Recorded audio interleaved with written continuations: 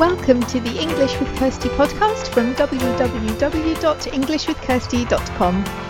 Here I'll be sharing with you tips, information and other learning resources so that you can improve your business English.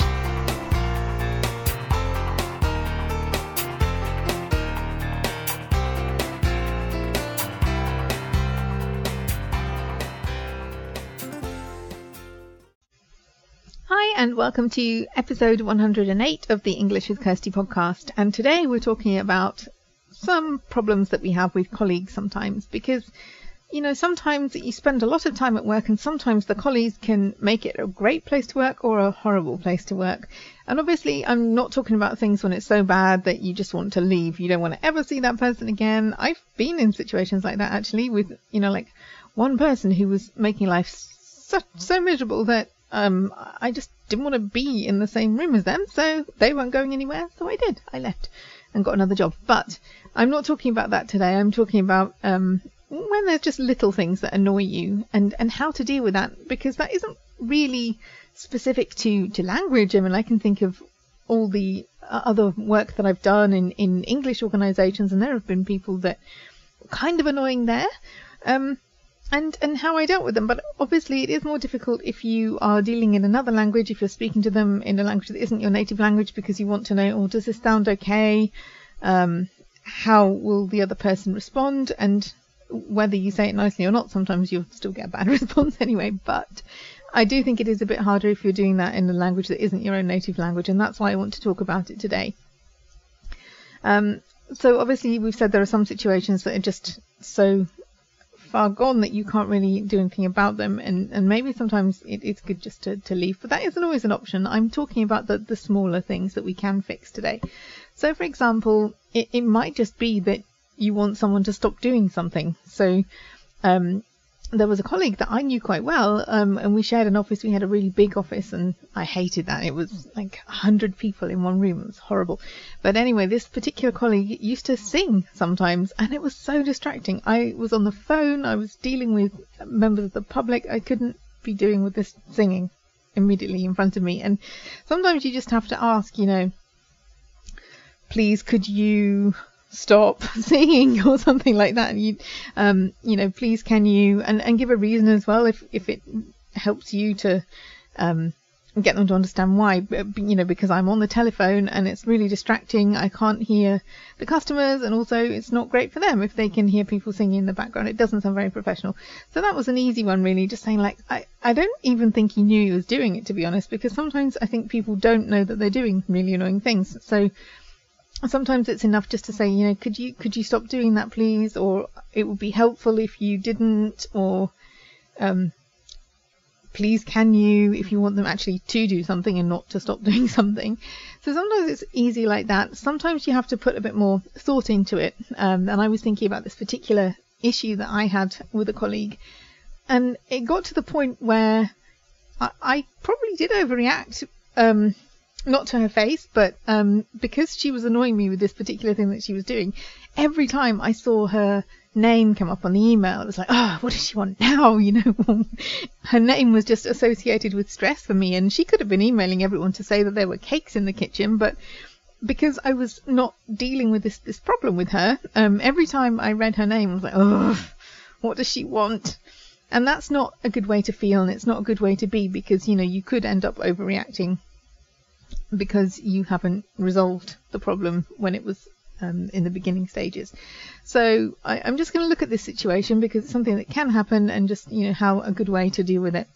And a good way to deal with it is not to let it become a problem. So basically, this particular colleague was super disorganized, and that's the opposite of me, because I am organized and I like to have ways to do things that are efficient and not to waste time in them. But anyway, this colleague needed my help with something because I had website responsibilities and could get stuff on and off the website, and I did that. But this particular colleague used to come regularly on a Friday, usually Friday afternoon, in a big panic. I need to get this done by next week. Can you help me? I need you to do this. And it was just stressful, because it's one thing if you have to react to something, like if something happens to your company or maybe there's something in the news and then you have to react quickly. I'm not talking about that, because sometimes you do just have to drop everything and get things done quickly and react to what's happening. But this was just, she didn't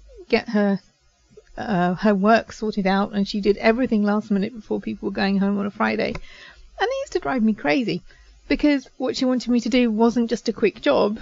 I had to take, well, I don't know, maybe an hour out of my day to sort out, to get things ready in the format that they had to go up online, and to make sure everything was right. And it wasn't a quick job, and it was usually like 2 or 3 things. So she'd kind of appear at my desk on a Friday afternoon with this stuff and expect me to drop everything and deal with it. And that began to really annoy me, because I thought, well, I sort my stuff out, and I could just plan time into my day for her to come and annoy me. But sometimes I had to go to other offices. Sometimes I wasn't there on a Friday afternoon, so leaving everything to the really last minute just wasn't working out for me. And so, what could I say to her?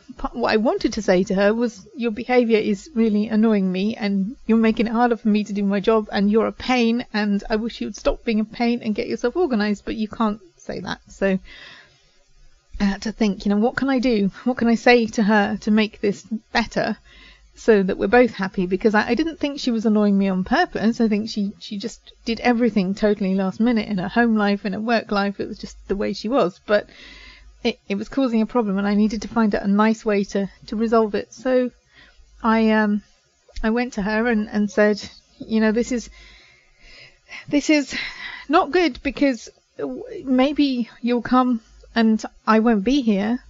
Maybe I have to be somewhere else. It would be much better if we could do this when it wasn't a rush, because things can be missed if you're in a rush, if you're trying to get everything done really quickly.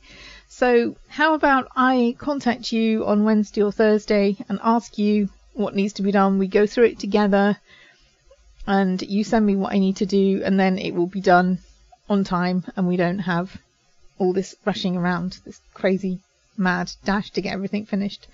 So and that worked, because I wasn't actually asking her to be any more organised, because I was taking the initiative to go and see her or call her and talk through what we needed to do. That made her be a bit more organised, because she knew I was going to call her on Wednesday or Thursday and ask for the information that I needed.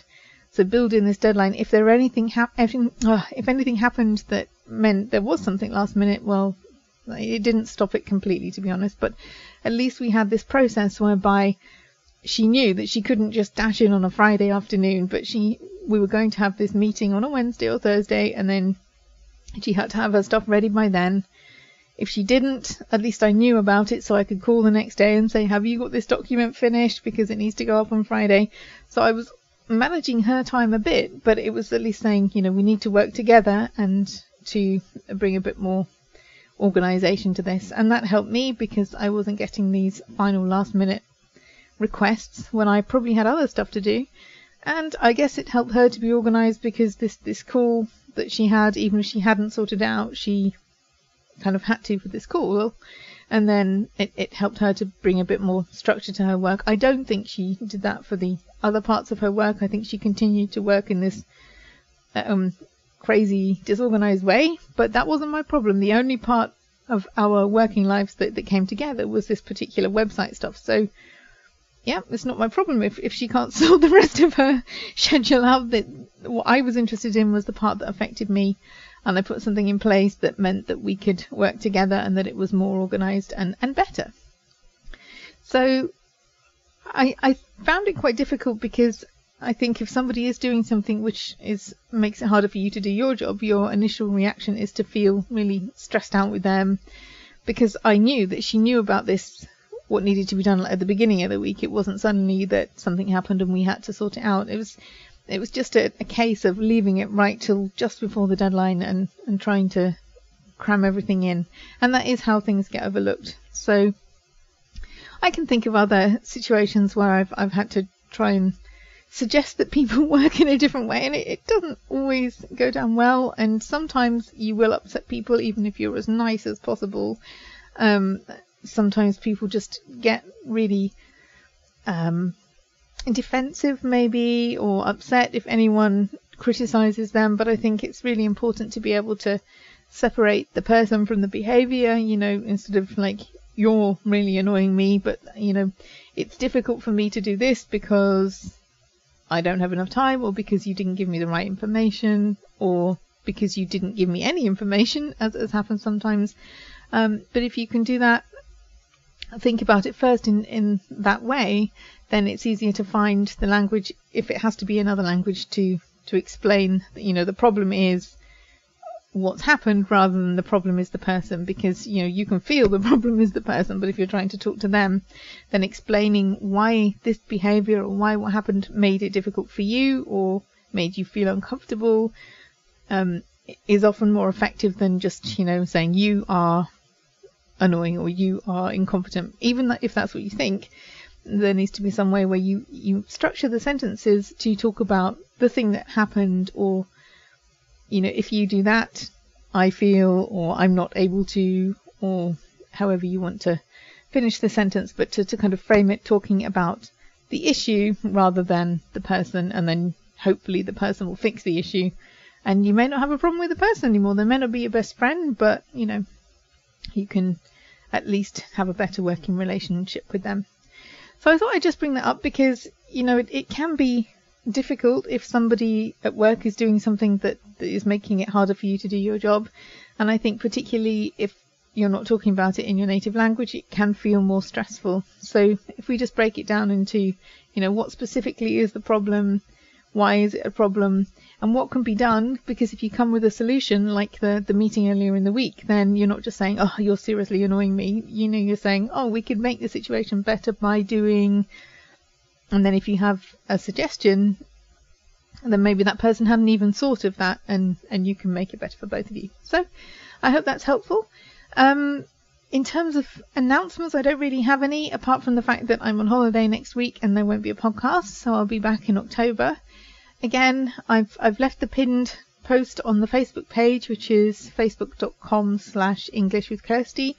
If you'd be willing to share that with your friends, that would be fabulous. And come and have a look at the page anyway.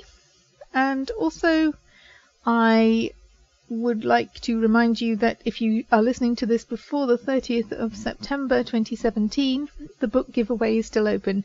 So one person will win a copy of my book. And if you want to enter to be in with a chance to win it, then you need to fill out the form on the giveaway page, which I will add to the show notes. And you can find the show notes at englishwithkirsty.com/podcast/episode 108. And you'll also find the contact form there, where you can also sign up for the newsletter, because the next newsletter will be coming out at the beginning of October. And if you want to get yours, it's a free monthly newsletter with resources for learning English. So if you want to get yours, then you can also sign up on the show notes page. So have a good week and have fun learning English.